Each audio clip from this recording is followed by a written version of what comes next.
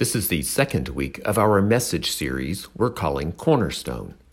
We are taking 5 weeks to look at the bedrocks of our faith and what has brought our parish to the point where we find ourselves today. We will also take a look at what is ahead. Last week, we talked about the importance of Jesus as our cornerstone. Jesus Christ alone is our cornerstone, and our vision is based on Jesus' vision for us, and that love should be our primary motivator for carrying out Jesus' vision for us. That vision is to be a place where it becomes impossible not to share Jesus with the world. We spoke of reaching the lost, those disconnected from church or God, who seem to be drowning in the sea of confusion we call life. There are millions of people like that in the world, and Jesus wants us to share him with them, to share him with the world. If an organization is going to be great and make an impact, it is because it has a great vision and is able to execute that vision. Complacency kills. The right vision, well executed, gives life. We carry forward Jesus' vision, which is to share him with the world. Everything we do at St. Mary is based on sharing Jesus with the world.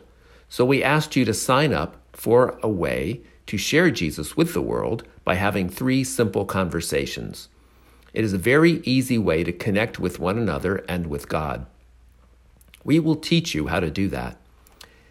If you missed all of that, you can find it on our website under Homilies. Our website is stmary.life. Okay, today we're going to look at another important foundation of our parish by looking at a parable from the Gospel of Matthew. One of the 12 apostles and one of the unlikeliest people to be an apostle.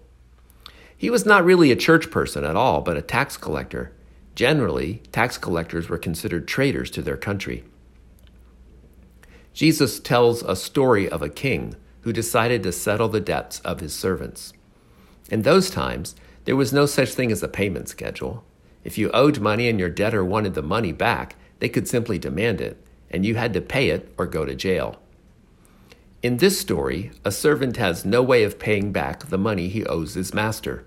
The servant owes the master 10,000 talents. This is a huge amount. A common worker would only make several talents in an entire lifetime. So his master ordered him to be sold, along with his wife, his children, and all his property in payment of the debt.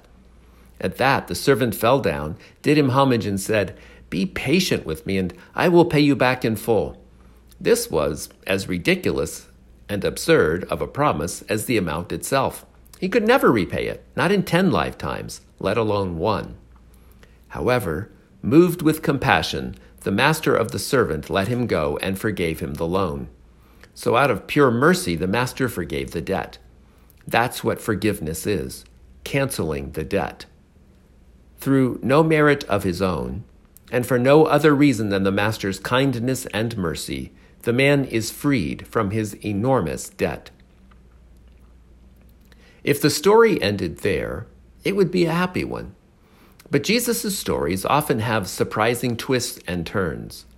When the servant left, he found one of his fellow servants who owed him a paltry sum of money, not a large amount. He seized him and started to choke him, demanding, "Pay back what you owe." The scene plays out as before. Falling to his knees, his fellow servant begged him, "Be patient with me and I will pay you back." But the first guy refused to forgive the debt owed by the second guy. Instead, he had the fellow servant put in debtor's prison. Generosity is paid forth with cruelty. This quite naturally bothers us, and Jesus knew it would. When his fellow servants saw what had happened, they were deeply disturbed and went to their master and reported the whole affair. His master summoned the first guy and said to him, "You wicked servant, I forgave you the entire debt because you begged me to. Should you not have had pity on your fellow servant as I had pity on you?" It's not a question of the first guy forgetting the grace and mercy he himself received. It's a question of his failing to incorporate these blessings into his heart. We can actually receive grace and blessings, and it makes absolutely no difference. Just like some people receive communion every Sunday, and they're the same miserable people after they have received communion than they were before they received. That is because God does not force himself upon us. He does not force us to change. It is up to us to change with God's help, God's grace. Remember, grace is unmerited acceptance and help from God. We don't earn God's acceptance and help.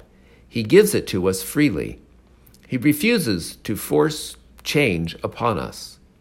Our desire to open our hearts to his acceptance and change determines whether or not we accept or reject God's acceptance and help, his grace. Back to Jesus' story. The first guy, who was originally forgiven his debt, ends up exactly where he would have been had he never been blessed, never forgiven. He's in a prison now of his own self-creation. So in his anger, his master handed him over to the torturers until he paid back the whole debt, which of course he could never do. In a parable, someone is God and someone is us. Jesus makes it clear who is who. He says, "So will my heavenly Father do to you, unless each of you forgives the other from your heart." Until we forgive from our heart, we're subjecting ourselves to a form of torture, a kind of prison of our own making. Our lack of forgiveness makes us miserable. It's been said that our inability to forgive is a poison we drink, hoping someone else will die. Along with teaching us about forgiveness, Jesus teaches something about who we are. I am that servant who owed a huge debt I could not pay. You are the servant who owed a huge debt you could not pay. We owed God a debt we could not pay. The debt is called sin, and God, in his mercy and grace, has canceled your debt and my debt. God paid the debt by sending his Son who died on the cross for you and me. That's grace. That is a gift. Grace is a gift. You can't buy it, you can't earn it, and you can't pay it back. You can only pay it forward. And the church was established to be the primary place where that happens. The church is to be God's instrument of grace. Other organizations can build houses, feed the hungry, give shelter to the homeless, and heal the sick. And we support those organizations as a parish. But no other organization has as its mission the paying forward of God's grace. Unfortunately, churchgoers can act with an incredible lack of grace.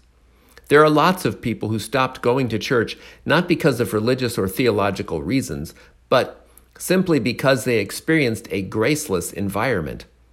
Christians should be the most accepting people. God accepted us when we were unacceptable. Like the servant, we can easily forget about God's grace. If we aren't careful, we can become self-righteous. But we cannot forget that every single one of us is in need of grace. The moment we forget that as a parish, the moment that leaves our culture, we have lost our way. This is an imperfect church for imperfect people. If you're a perfect person, you're in the wrong parish. You need to go to, another parish for perfect people.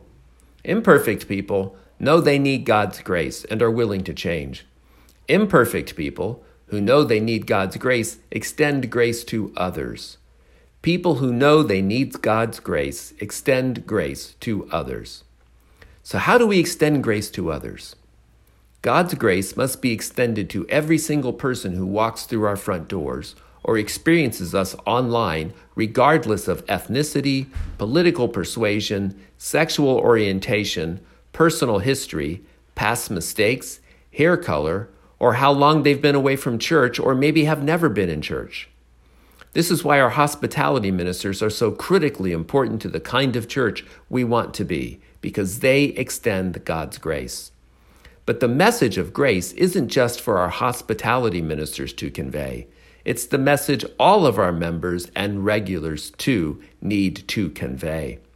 All of us are supposed to convey the message of God's grace.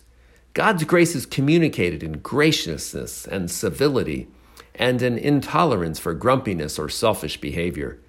Then we've got to take that message of grace and apply it increasingly to the whole of our lives and all of our relationships and associations, treating others as God has treated us. That is the kind of church we want to be. This is the kind of church we want to be. The church is most appealing when grace is most apparent. The church is most appealing when grace is most apparent.